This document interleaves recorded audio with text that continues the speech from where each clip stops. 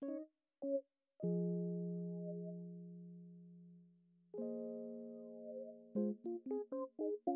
first day that we were here up in Vermont, Yeah.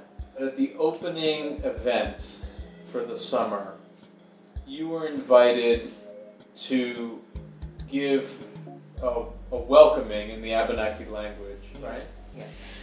And there was an acknowledgement from the leadership of the school here that we are on Abenaki land, right? Yeah. I find that in not just intentionally interfaith meetings and situations, gatherings, but particularly in those cases, there's more of a priority placed on making that acknowledgement these days. And I'm curious what your take is on the proper way to go about doing that. You understand what I mean? I absolutely do. It's a big issue, actually. The reason I agreed to do it here is because here in the Northeast, where the myth of disappearance is still so prevalent, I think it's an important first step to say we are here. We are here in Abenaki, unceded land. We never signed a treaty. And to say it in language so they can hear our language. So that's important for me. I think if you're a non-native person doing it, at the very least, find out how to pronounce the names of the people correctly. Find out something about the history. If there are tribal leaders around, please get in contact with them. See what they, what they would like you to say. Also, and this is one of the problems. It's like it's not absolution. You don't get to say this as some rote thing, and now you're absolved from any responsibility. On the contrary. People have talked about, well, what should you include? How about, here's an Abenaki author you should be aware of. There's an issue, the Penobscot are fighting for water rights because they've been told that although their reservation is islands, that they don't have any right to the water. So, pay attention, like you're here on Abenaki land, you have a responsibility. This is unceded land and you're here. So if you're going to have an acknowledgement, let's do it with good spirit and realize that, again, reciprocity is something you have to give back. Yeah. It's interesting, Americans tend to think about rights. Rights are really a big thing. Native people tend to think in terms of responsibility. And so I think that could be an interesting shift for people. Instead of saying, oh, it's my right to, it's sort of like, what's my responsibility? Yeah. It becomes a different question.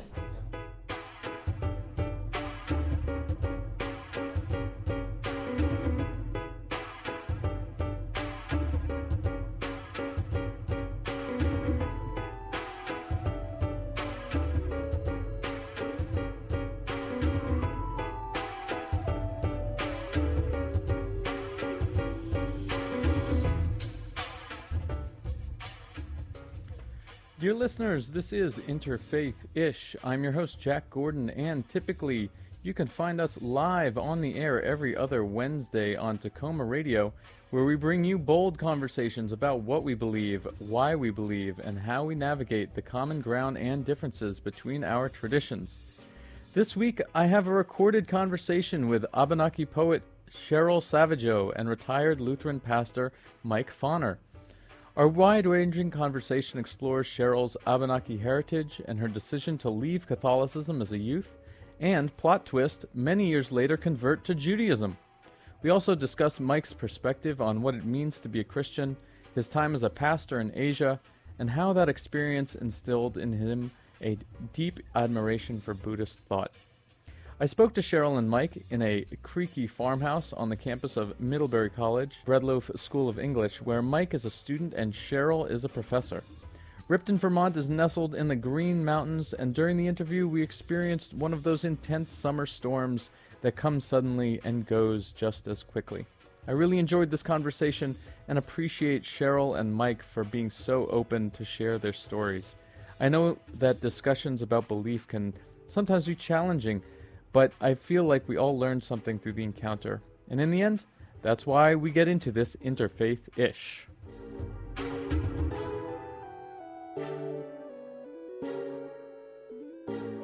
Well, it is scary. It's so intimate to talk about faith, don't you think? I think it's part and parcel of who we are, you know, in so many ways. And I thought one of the things, Cheryl, that was so not immediate, but what revealed itself through our conversations was when I went to your poetry reading. I thought, wow, there are all these spiritual dimensions to what you're writing about. Okay. And I thought, I want to know more about that. And then we sat down and we had a conversation, and then you said, I can't even remember how it came up, but then you said, oh, it converted to Judaism. Da, da, da, da. And I was like, whoa, wait a minute. What were the spiritual things? I can't even... Well, in poetry, there's inherently a spiritual dimension to things Always. that you're writing about, right? Yeah. So I think that's part of what we're doing with the show is also demystifying a lot of that feeling, or making the connections to see that as we move in even secular spaces, there's a certain literacy that we need to have when it comes to each other's traditions as well, in order to be able to understand each other a little bit better. So, you know, that's the hope from the show, is to say, well, you know, let's take some time to learn about that, but be intentional about asking those questions and hearing about each other's reflections on each other's life histories and stories and what motivates us and what have you. Yeah. Hopefully it's I come from a less school scary. where everything is spiritual. Art is spiritual, relationships are spiritual, homemaking is spiritual. Well, we share that then. I come from that tradition. Yeah. Where our whole life, the whole universe, the whole world, the whole community, the whole family, the whole individual person is spiritual. Well, tell us a little bit about that then. How is that informed for you? It's informed by believing that what it means to be spiritual is to look at the depth, to what Tillich calls the eternal now, that this deep moment that pervades all of our lives if we only pause and think about what we're doing. I mean, just the three of us here, the intimacy of our time together, trying to make meaning-sharing stories that have molded our lives. Those are spiritual enterprises. That's how we make sense of our own lives, and we find ourselves in the world, in the universe. Yeah. So that's what I mean by spiritual. I don't mean necessarily something that I see God or I hear a voice or something like that. One of my favorite religious thinkers says the more religious you are, the more all of life becomes miraculous. You realize the miraculous quality, that we're still alive, that we're alive, we're forming relationships, we're learning, we're growing, we're contributing, we're receiving and giving. And who's that? Friedrich Schleiermacher says that. So what influenced that perspective for you? Was that something that you were raised with, believing? So I grew up in what I call the never miss a Sunday church family. Even when we went on vacation, we went to church. Even when we were driving, I grew up in a small town in Illinois, and we never missed church. And not only did we never miss church, and it was a very warm part of our family, but we gathered around. I have an older brother, a younger sister, and mom and dad, so there were 5 of us. And one of my warmest memories growing up is every night we would get on our knees around my parents' bed and say, "Now I lay me. Now I lay me down to sleep. I pray the Lord my soul to keep." You know the prayer? Oh, yeah. Yeah. And then we had a formula of words, and then we would say the Lord's Prayer. And it was a really warm kind of family-making moment that we all enjoyed. And then Leslie and I, when we had kids, we did it all the way through while they were in high school. So I was raised in this kind of a family. And what was wonderful is that my parents took Jesus at his word, especially my mother, and that is that love is better than hatred, inclusion is better than exclusion, lifting up is better than pushing down, and that just came natural to my mother. So I fear when I talk like this about my childhood that people might hear, boy, you grew up with a whole bunch of rules, didn't you? I mean, you know, and that your parents were there ready to chastise you or reprimand you if you broke a rule. Not at all. This freed us up. This freed us up to be who we were, to share our lives and love and express, you know, our deepest feelings without any fear of recrimination or condemnation. And it meant who came into our family, into our home. And that was anybody and everybody. It sounded like a pretty tight family. That it was extremely tight. Uh-huh. Yeah. And it was just simple that we kind of took Jesus at his word, that love is better than hate, that acceptance is better than rejection. So that was kind of the bread and butter that I grew up with. Do you feel like specifically being Lutheran had a big part of that, or if you had been in any denomination, then it would have been the same? It's impossible to answer, but I'm going to say that it had more to do with my mother and just kind of my mother's character. My mother was somebody who suffered significant losses early in her life and had the grace to live a life of hope, of well-being, of not regretting or not regretting, but of not feeling sorry for herself. She lost her mother when she was young, and then she had two brothers, and one was killed in World War II when she was still a teenager. And you know, she pushed on in a way that was truly grace. And so I think it has more to do with who she was as a person than it was that we grew up in this particular. I think we could have been Jews, Muslims, Episcopalians, Methodist. I don't think that mattered. My take. Yeah. I think it had to do with the character of my mother, and my father was very similar too. But it was genetic to my mother. This is who she was. My experience was so different. So I was also go to church on Sunday, but that's because we were Catholic. And you go to hell if you didn't. That was my take on it. I mean, I'm sure my mother didn't feel that way about it, but that's, you know, it was a mortal sin if you didn't go to church. Holy day of obligation. Yes. It was highly unsatisfying for me when I got to first grade. I got, you know, preparation for Holy Communion and all that, and we encountered the Baltimore Catechism, which just, I mean, like from day one, I just hated everything about it. And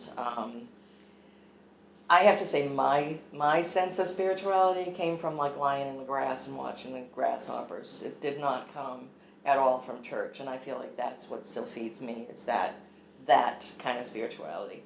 So my experience of sort of family prayer at home was during Lent. My mother would make us all like kneel in the living room on the hardwood floors with my bony knees, and we had to say the rosary. And it was punishment. I hated it. And then she went through a very sort of religious phase and decided I had to go to Catholic high school. I was in 8th grade reading Marx, you know, and all of a sudden I was in this weird environment with nuns, and I think it was a sophomore in high school, and we encountered the Augustine's proof of God, which is causality, you know, like who made this, who made this, who made this, who made the universe. God made the universe. Who made God? God always was and always will be. So I was not convinced. I said, why would you need to go outside the universe? Why can't you just say the universe always was and always will be? I mean, like, there's no evidence outside of that. In terms of naming it as and you know, why would you go to some unknown, you know, or why can't we just say it's the universe and the universe is itself sacred? So I was assigned in a detention, and I was supposed to, you know, I guess I was supposed to write I was sorry, but what I ended up doing was just writing my, basically my refutation of St. Augustine, and they never mentioned it, and neither did I. so that is like, that was the end right there. I mean, by that time I don't consider I was Catholic anymore after that point at all. So that idea of connecting with the universe, does that come back to what you were talking about at the beginning of feeling spiritual in nature, fearing the spirit of nature? It's not so much I wouldn't use the word nature, but I think some of this actually comes from my grandmother and my father, and that I realize now some of this is Abenaki. That this is, the sense of connectedness, of being in relation to everything, and that everything has spirit. It's an animate universe. So everything has personhood, within that. So I can name that now for what it was. But I think children in general, though, feel that. I think they have to be taught not to. I think children know that everything has personhood and that everything's alive until some adult from some messed up place says, no, it's not. And then they're like, oh, and then you feel alienated and, have to struggle to that place where you can connect again. Yeah. When you say Abenaki, what does that mean? It's a Native American nation in the Northeast. My family is from western Maine into the White Mountains of New Hampshire. But the Wabanaki people are from Maine all the way over to Lake Champlain, south into Massachusetts, and north into Quebec. So that's our homeland. Yeah. So we're an Algonquin-speaking people, and our language is 70% verbs. Everything is alive and moving and continually in process. So it's a different way of perceiving the world. Again, this is stuff I learned later. I did not grow up speaking Abenaki at all. But in English, it's hard to think that way because everything is like object. Everything's an object in English. It's almost exactly the reverse. There's like 70% nouns in English. So to think in terms of everything being in motion, the Potawatomi botanist, ethnobotanist, and knowledge keeper, Robin Kimmerer, talks about when she started studying language, and she was like, what do you mean Saturday can't be a verb? It's like, bay is not a verb, because the way you would say it is being a bay. And then she had this moment where it's like, oh, yeah, water, it could be a bay, it could be a river, it could be rain. It's sort of like it gives animacy to water, if that makes any sense to you. Tell us a little bit about what being Abenaki means to you. How is it perceived in your family, and particularly, I think you're saying that your mother is not from an Abenaki family. Mm-mm. So what was that relationship like in your household? We knew we were Abenaki through my dad's family. I did not know what things we did were Abenaki and what things we did weren't.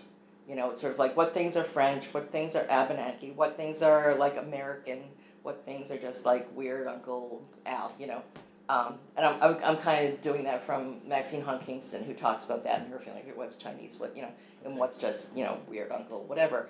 But that's so much what it is. It's like you're trying to, as an adult, figure it out. It's like I just thought to the world we said we were French Canadian. I didn't know till in my 40s that was like a code word for French Indian most of the time. Okay. All right. Yeah. So I mean I didn't realize that. But when I met other French people, they didn't do stuff the way we did things. They didn't also sometimes pronounce things the way we pronounce things. I've written a poem about a pie that we call touquet. It was like, when it's like one of those like French Canadian identity things. You have it at the Christmas season, and it's you'll love this, knowing my history now. So it's ground pork pie. And we called it touquet, and then I had one uncle who would never eat it, would never eat my grandmother's touquet, said it wasn't touquet, it was tortilla, and there were supposed to be spices in it, and so forth, and whatever. And then I met other French people who said similar things. And it wasn't until I started learning the language that I realized, there's no R's in Abenaki. So it couldn't be tortilla, it became touquet. Okay. So there's these, weird little cultural things that were going on in the family that you didn't even know were Indian, until later. They were just the way we did stuff in our family. Yeah. Huh. All right, so Mike, thinking about sort of formation and learning about family and sort of coming into your own identity, I'm curious, how did you, or did you at some point take ownership of your Christian identity for yourself, as opposed to it being just sort of the air that you breathe, the water that you were swimming in, because of the family that you were involved with? So let me point to two relatively early life experiences that I had that I think would move in the direction of responding. One is on September 4th of 1970, the day before I was to leave for college, I was in an accident in which I was nearly killed. And exactly a week later, it was a Friday, a week later, I was in Cleveland. It was an industrial accident. I had a job for a snowplow factory and was hurt opening a 55-gallon drum with an acetylene torch, and it exploded on me. And a week later, a similar accident of an explosion from an enclosed gas can occurred in Cleveland and killed a person. And so for me, that was kind of a big exclamation point of, you're lucky to be alive, life is valuable, life is precious, and it can easily end at any moment. So for my own spiritual journey, quite apart from anything Christian, it had kind of indelibly imprinted on my own consciousness how precious life is, because I almost lost mine. 3 years later then, as a junior in college, I studied on a Jewish Studies Institute in Jerusalem for 6 months, and I was one of 4 Christians, and there were 33 Jews, and we were doing all Jewish studies. And it was there that I took a Jewish philosophy class. It was a Brandeis University program, and they had their own faculty and their own curriculum, but then we were allowed to take one class outside, and I took something on Jewish philosophy, Franz Rosenzweig and Martin Buber. And Rosenzweig talks a lot about the relationship between Christianity and Judaism. And the image that I remember from Rosenzweig is he compared the relationship to a candle. That with a candle you have 2 kind of sources of light, if you will. You have the flame, and then you have the light that is radiating away. And he used that image as the flame is Judaism, the everlasting covenant that God has made with God's people. And the flame, the beams of light, the emanation of light from the flame, is Christianity that takes this covenant, word of the covenant, out into the world. And that made a deep, deep impression upon me. And I know we've talked about your Judaism and your becoming a Jew. And I believe Christians are Jews, and we're grafted onto the Jewish covenant by means of the Jew Jesus. So that's how I understand our relationship. I don't buy any sort of fulfillment that there was an old covenant and now there's a new covenant, and the old covenant is obsolete or it's been destroyed, it's no longer operative. But to answer your question, when did I take kind of possession? That period of time in Jerusalem, thinking about, in a otherwise very Jewish and Israeli context, thinking about my own faith, my own life, my own tradition as a minority, kind of opened me to new understandings. And the significant was to see the affinity that I as a Christian had with my Jewish friends, with the Jewish tradition, with the covenant. And again, the image that I have is that Jesus, the Jew, is what grafts us onto that vine, that covenant. Sounds like that was one of then actually quite a number of experiences where you were in places of difference. in a foreign land, right? So And I would say something, Yeah. you know that I spent 5 years in Thailand early in my Lutheran ministry, and it had the same effect. Yeah. Not in terms of thinking about covenantal membership or covenantal identity, but working with Buddhists and teaching at a Buddhist university, going and hanging out with monks at Buddhist temples. I think what I saw is that we Christians, or we Jewish Christians, we don't have a corner on the market of, what do you want to call it, salvation, pure living, good living, love, those sorts of values or those sorts of forms of life that religion promotes. We don't have a market on it. It's out there. It's called by different names. And that had a deep influence on me. Yeah, we'll talk a little bit more about that. What brought you to those places? You were in Thailand, then you were in Korea, right? At a later time. So what particularly when it comes to being in a society that was majority Buddhist, right, in Thailand, what did you learn from that experience? What were the things that kind of knocked you upside the head a little bit and gave you a new perspective? That the language was very different. The language of Christianity that I inherited was very kind of ethereal, if you will. Talk about things that we can't see. God as a father figure, a parental figure, the spirit, the church as an invisible unity around the globe. So we speak in ways that don't promote tactile thinking or things that you can touch. Buddhism talks about how you breathe, how you train your mind, insights that you have to see the ephemerality of life, the passing nature of life with the aim of developing detachment. So it's very physical. It gives you steps to take, if you will, for self-improvement, for insight, understanding the nature of things, for the purpose of a certain quality of life. Do you think that changed your approach to your own faith? Oh, very much so. Practice? Okay, yeah. So. If anything, and this sounds awfully sort of polyglot, I consider myself in a certain way Buddhist as well, in as much as the Buddhist emphasis, especially on impermanence, is something that's extremely important, and I have no problem standing in one tradition, borrowing parts of other traditions that help me live. I think of the native traditions of the relationship with the natural world, with a spiritualized natural world, is very profound.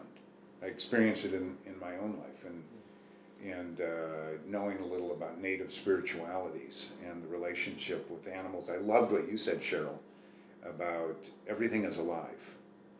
Things aren't dead. The whole world it's animated. I experience that, and what your tradition has given to me is some language to say something that I've experienced. I can remember as a kid being down at the brook, at the creek, and the running water and the living trees, and it was like I was in a sanctuary. Absolutely. I was in a holy place. Yes, I think, and I do, as I said, I think all children experience that. If you're out in the world and not just like in a, maybe you don't have it if you're in the city. I don't know. I didn't grow up in the city. I know I grew up on a lake when I was in first grade. The teacher was actually, this blows my mind now. I'm like, why were they even doing this? But she was doing this thing of like what's alive and what's not, sort of, and she'd be like, oh, this, a picture, she'd show a picture like raccoon, and be like, alive, like it's like table, not alive, And then she said, water, and I was like, alive, and she said, no, water's not alive. And I knew she was wrong. I never believed a word she said ever again. It was like if she could get that wrong, something as basic as water is alive, she didn't know that. I couldn't trust anything that came out of her mouth after that. Literally, I was 6 years old. I remember that. Okay, so what you didn't expect is I practiced Buddhism in my 20s. Buddhist meditation. I did Zazen. I did not live in a Buddhist country. But I don't know, like some Buddhists came down from the temple, the ashram in Rochester, down to my college, which is Clark University. And what I liked about, I had already read like the 3 Pillars of Zen and stuff, and that fascinated me because it wasn't intellectual. It was like, if you can name it, it's not the ultimate reality, whatever. If you can name it, it's not it. And I thought, okay, that makes sense to me. And it wasn't based on any kind of faith or anything. It was sort of just sit. So I went to a one-day session that they had, and I found out I could do it. I was like good at meditating. A lot of things in my life happen that way. It's like, accidentally taking a poetry class, and you think you're going to read poems, they're writing poems, like, oh, I'll stay, and then I'm good at it. So then it's like, so many things in my life happen that way. So good to be good at so many things, I guess. Well, no, there were many things, you could talk with my family about my failed pottery attempts, but, so I did that for a while, but then what I found was this, Zen is that sort of like, they have the tradition of koans, which are the unanswerable questions, and, you want to be enlightened, and I realized at some point that I didn't really care about being enlightened, and I didn't really care about getting to the top of the mountain, and those questions just didn't interest me. And then, as a result of that, was introduced to something called shikantaza, which is essentially just sitting with no expectations, no striving. You just sit with the knowledge that your true nature is unfolding. You don't have to do anything except sit. And so that's actually still a practice that I do, although I don't consider myself Buddhist anymore. It's just Yeah. So pulling like Mike was talking about, pulling that the things that work for you, that's gonna, center yourself. Right. I guess so. I mean, I don't want to appropriate, from anyone. I think that Buddhism welcomes people in, and I think it's different. I mean, I understand what you were saying about, okay, that idea you just said about animacy, that makes sense, that names something that I already know, which is different than the kind of appropriation that goes on of native religions, which is just not okay. People doing ceremony and sweat lodges. Yeah, no. That kind of thing. I'd like to respond to something, because this nature of sitting and zazen is the Buddha nature, and that understanding of Buddhism. I mean, there's many Buddhisms, but you discover who you already are. That there is, it's I think it's analogous to the inner light for the Quakers. That there is. It could be, but that whole thing of like, what was my face before my parents were born, or like, what did you look like before you were born? One hand clapping. All that wasn't interesting to me at all. But what was interesting to me was just, sit, knowing, because it fits in with everything else I know about life. It's like you just, it's sort of like, I actually have a piece in my memoir that's coming out. It's called Meditation, the Fern, and that's how I feel about it. It's like the fern is just, you don't have to do anything. The fern just becomes itself. It just unfolds, Can we come back to this idea? Because I want to hear, one of the things that you talked about when you had your poetry reading, you read a poem that was about your experience in college. Oh, graduate school. Yeah, in graduate school. So tell us a little bit about what that experience was like. Yeah, so in 1992, my first book came out, and it was the 500, the quincentennial of Columbus. And there was sort of solidarity, sort of 500 nations here before Columbus. There was a huge writers' gathering in Oklahoma City. And so that was sort of the beginning in some ways of my activism. But there were 500 Native writers that got together in Norman, Oklahoma, at a festival called Returning the Gift. And I just met Native people from all over North America, and a lot of the issues that were discussed there, I think, then became very important to me in coming back to my own community and working with that.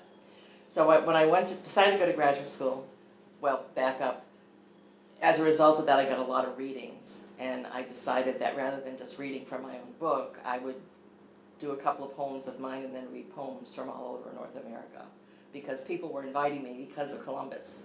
It wasn't just like, I was nobody, with my first book. And so as a result of that, I was invited at Holy Cross College to come in and teach 2 courses in Native Lit. So I did that for a couple of years, and then I thought, probably would be a good thing for me to get a master's degree, and went to UMass to do that. And my first semester encountered this professor who would not accept any Native readings of texts, even when there was Native sort of either Native stuff in the text or Native stuff that should have been in the text but wasn't. And so I was responding to that, that our entire history was erased, that, even a very left-leaning scholar, could be so oblivious and so accepting of the narrative of our disappearance. Actually said there's only one story about Indians, and we all know what it is. Who, when I did a Native analysis of some of the texts, told me I was making everyone feel guilty. The narrative here in New England, well, everywhere, but here in New England especially, is one of disappearance. We used to be here, but now we're not. When in fact we are still here. But we had to sort of be in plain sight but invisible, that whole hiding in plain sight thing, because it was not safe to be Native. There were bounties on the heads of people in Maine, in the 1700s. There were eugenics experiments and mass sterilization of Native people in Vermont in the 1930s. So it just wasn't safe, but we have always been here, but that narrative, of disappearance is so strong. And, I guess the narrative she was talking about was also like, we won, you lost. I don't know, like there aren't any real Indians left. The only real Indians are the dead Indians, because we're, as soon as our culture changes, it's considered inauthentic, unlike every other culture in the world that has to change in order to be alive, you see. So that's what I was encountering. Also, the same professor would accept a feminist analysis of anything, but not a Native analysis. But it was still new in terms of the scholarship, yet people were just starting to have a Native study department, for example. So what then now, do you feel is part of your mission or the politics of your poetry to put that agency in the work that you're doing? Gerald Visner uses the term survivance, which unlike just survival, which can be individual, has to do with the ongoingness of a culture, including the worldview, the language if possible, but that sort of going forward, and it's a community thing. So I guess that's what I'm involved in, very much, is that, my work should be survivance work. Mm-hmm. What is the tone that's there? What does that mean? What does that look like? Well, it's a combination of things, and part of it is saying, yes, we're telling our own stories now. And some of the stories I'm telling for a wide audience, and some of the stories I'm telling because they need to be out there for the people, and it's partly, I've had many Native people in the Northeast, come to me and say, you're telling my story. So there's that. But there's also, well, we didn't know this story, and now this story is out in the world again, like a traditional story, for example. So it's like putting it out there for the generations that are to come, so that we can have this, we can come together. I mean, we've all been in diaspora, here, Abenaki people, Western Abenaki, Penobscot and Passamaquoddy, like they have places, actual places that are theirs. We do not. So like trying to come together as a people, and it's like different families have different pieces of culture, so like putting that all together is part of it, and story is such a large part of it. So as a storyteller, and I see myself as a storyteller orally, but also in written forms, whether it's poetry or memoir or essay or whatever it is I'm doing, it's all story. Mike, I want to sort of on probably a very different thread, but maybe there's a connection there. In your travels, while you've been particularly in Asia, have you encountered Christian communities that where the tables have been sort of flipped, where they have been the minority and been somewhat under threat in any of those spaces? Well, certainly in Thailand, the Christian community is a minority, a very small minority. I don't know that I would consider it under threat, except there is a general feeling, or at least there used to be. Now I'm 35 years away from Thailand, or 30 years. I came back 30 years ago. But there is an understanding, and there always was, that to be Thai, to be fully Thai, is to be Buddhist, because it's a Buddhist country. But I wouldn't call it under threat in any significant way. What was it like for you being with Thai and Korean Christians? What were those communities like? Because at some point those individuals made a choice to leave what was probably a very long-standing culture in their families to choose to join this Christian community. I'm not even sure I can identify one Thai Christian, because I worked completely in a Buddhist community.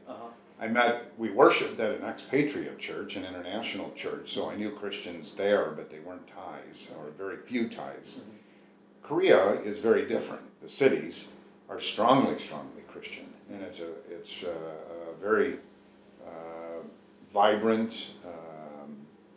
In fact, I think there's more missionaries sent out from Korea than any other country. Because you were a pastor in Korea during that time, right? Yes. So just walk us through, what was that experience like for you? Because it was a Korean Christian community? No, it was. You were an expat community also. Yeah. Oh, we did have many Koreans that came, but they largely it was an international church. I've been asking all the wrong questions. Yeah, no, it was an international church. I see. But the slightly humorous part of it is we did have many Korean members who came because they wanted to practice their English. That's a good way. To look. In fact, the local Korean Lutheran Church body had a long-standing agreement with this single congregation, which was founded originally following the Korean War as a Lutheran Servicemen Center. So it was a military related. It was very close to the main military base in Seoul, Yongsan. Yeah. But then a community of expats and Koreans grew up around it. But the Koreans, and we have many, but they came to practice their English. Yeah. They wanted to hear English, because there's a high premium on knowing English in Korea. Well, at least one book that's probably got a copy in English and Korean that you can just read side by side. Right. Well, Mike, how did you end up traveling to these different posts and going to Thailand, then going to Korea? You also said that you spent time in Nairobi, right? Yep, most recently in Nairobi. So how did those missions? Well, there's a couple of ways of answering that. Personally, it's because I love the world and I'm filled with adventure. I'm an adventure-seeking person.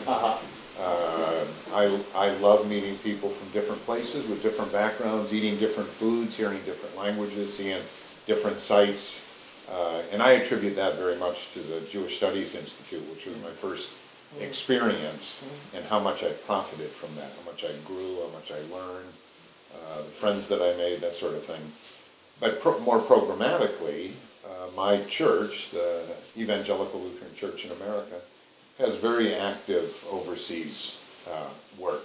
And actually, basically none of it anymore for the last 30 years, none of it aimed toward conversion as we spoke of it before, trying to get people to switch traditions.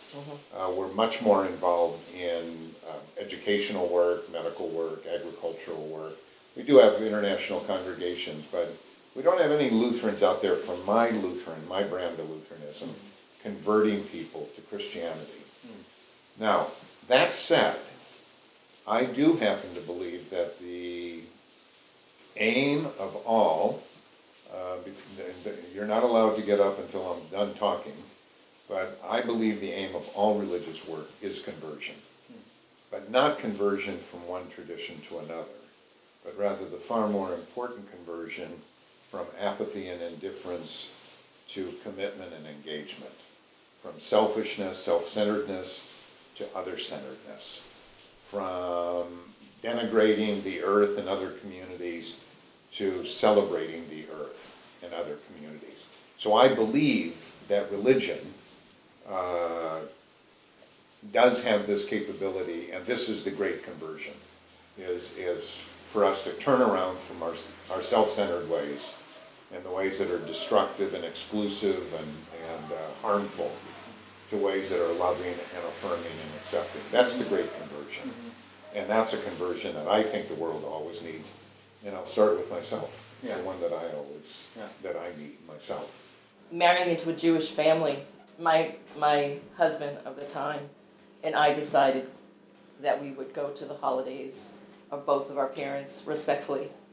But he did not. He was not practicing.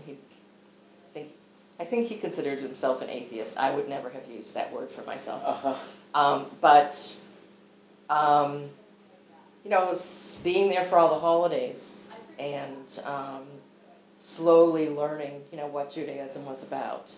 Some of it was shocking to me, the differences in the readings of the same stories.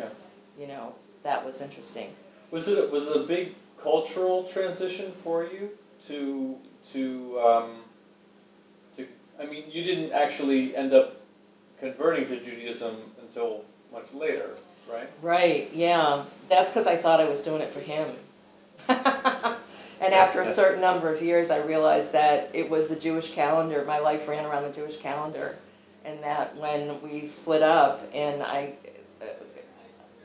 a few months later, it was high holidays, and I wasn't in a place where I really knew anyone, and I didn't have anyone to celebrate high holidays with.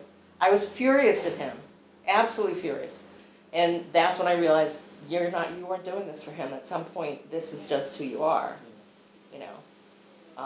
So that's been very important for me. So I started studying Hebrew at some point, and I became fascinated with the roots of words that I thought I knew what they meant. Shalom, which is a greeting, but I was taught it means peace.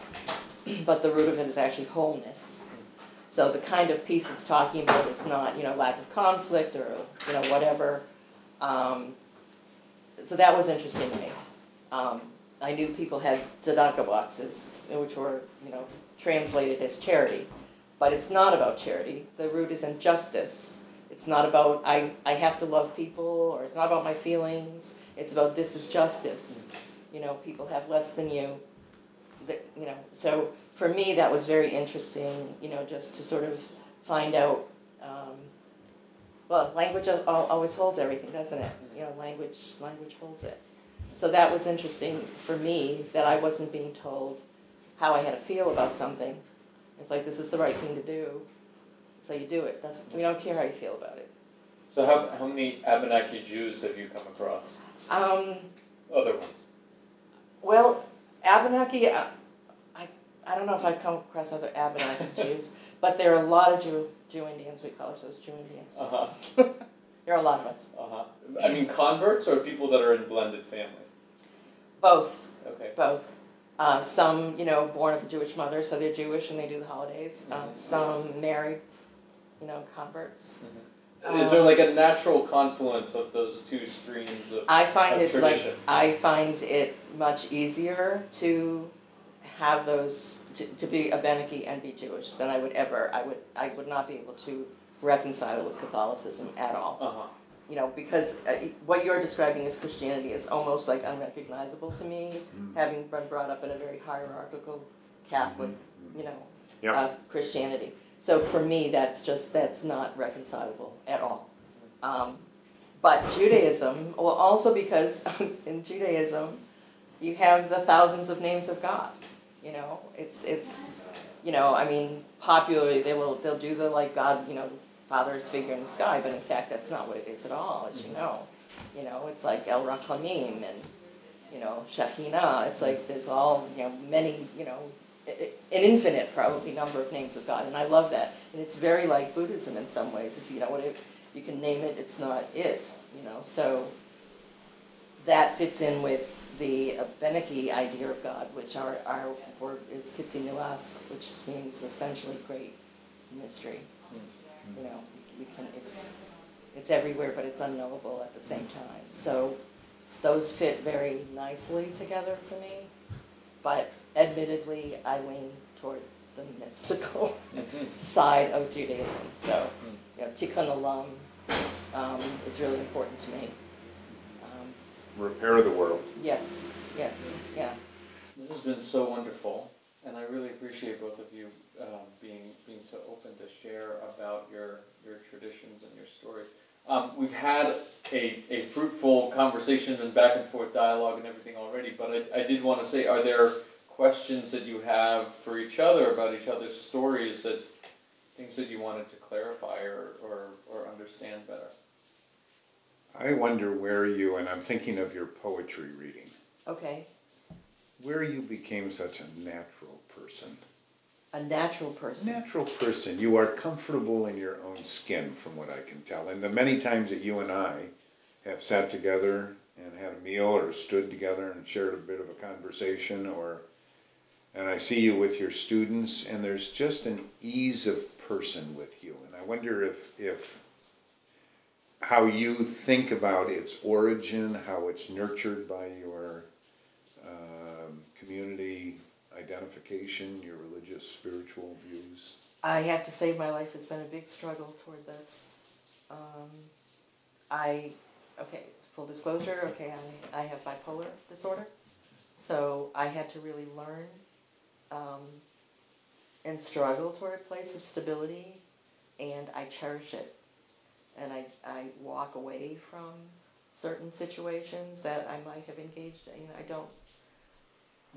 I know I'm still a little that way, but I don't take the bait in a lot Triggers, of... you know what triggers. Yeah, I know what they are. Triggers, And I cherish a lot of things that I might not have otherwise.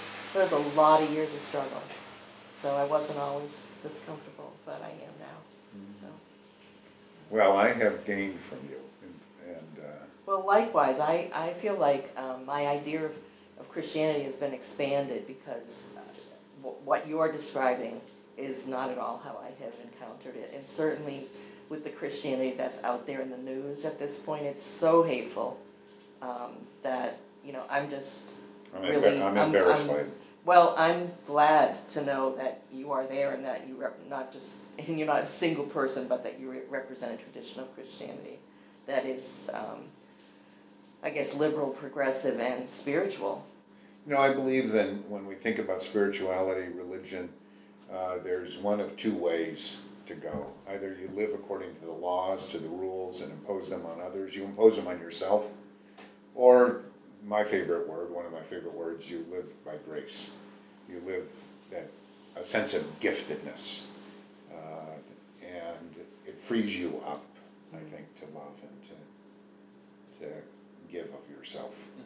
If there's one thing that you feel is important for people who are not familiar with your tradition, Abenaki, Jewish, Lutheran, or Christian more broadly, to know, what would be one thing that you'd want them to know about about your tradition to sort of set the record straight? I would say, for Abenaki, I would say reciprocity, and for Jewish, I would say justice. Reciprocity, everything is a gift given and returned. That would be the essence. That's the essence, yeah. And I guess, yeah, for Judaism, I said justice. That's it. That's, I guess for me, it's like... I might say something like, I think Jesus is vastly misconstrued in a lot of strands of Christianity. And so I think my word would be, let us remember that Jesus was a person who stood up to unjust political and religious powers and opposed them. And he also moved to the margins of society to include those who society was excluding. Which is why you see him as a Jew. And one of the reasons I see him as a Jew is right. Yeah. But he was both. He was both someone who stood up to unjust powers, and he was somebody who included the excluded. Well, thank you very much. Fun. Thank you so much. I really Thank you, appreciate it. and Cheryl, an honor to be with you. Oh, pleasure. And also with you, Jen. Thank you so much. Yes, thank you.